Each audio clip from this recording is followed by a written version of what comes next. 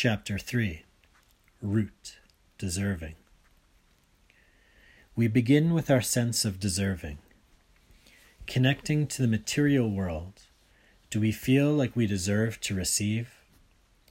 If everything was the universe, and you are no different from your surroundings, flow and exchange should be the norm, not the exception, which means you should be fully and freely receiving all that you need. If everything belongs, our sense of unworthiness is actually the illusion that separates us from the reality of deservingness. Unworthiness carries a strong sense of separation. I am different from this thing coming to me. Whether that's money, love, or a fulfilling career, we believe we are separate from it. How would your life change if you felt that you deserved everything you needed? How would your life change if you could feel inseparable from the things you needed and could just open up and energetically allow them to flow into you?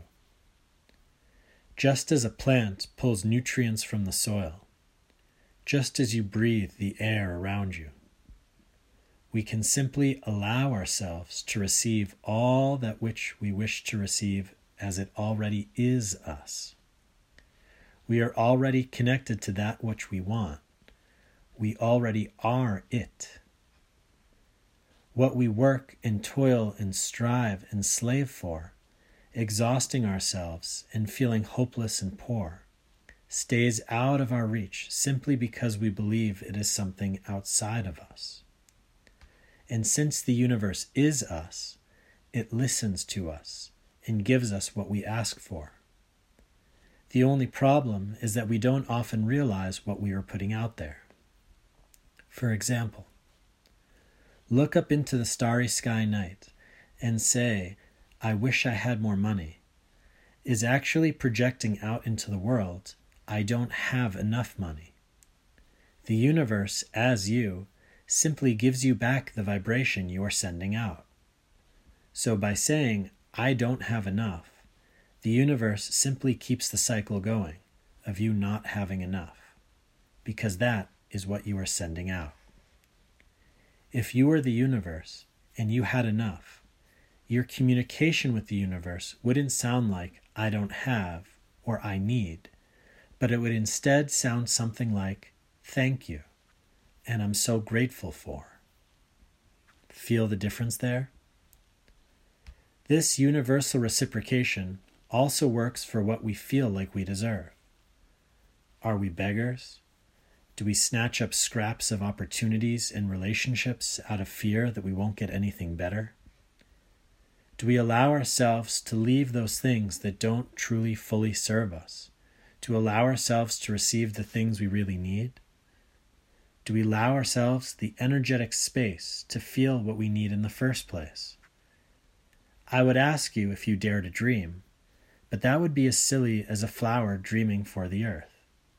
It's already there. What most people think is a stretch is actually what they deserve. We are abundant and live in abundance. We have plenty of food, plenty of money, plenty of love, plenty of water, plenty of fun, plenty of opportunities of every kind on this planet. Enough for every human being, hundreds of times over. We have, however, created a world and a society in which things are made to seem scarce. We hoard and control resources.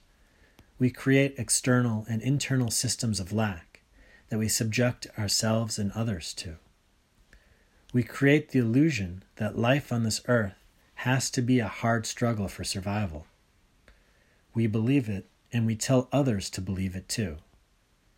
We forget that we are a part of this earth, that we have a right to receive, and that when we can connect to a natural feeling of deserving that lights our receptivity up, things will start flowing into our lives.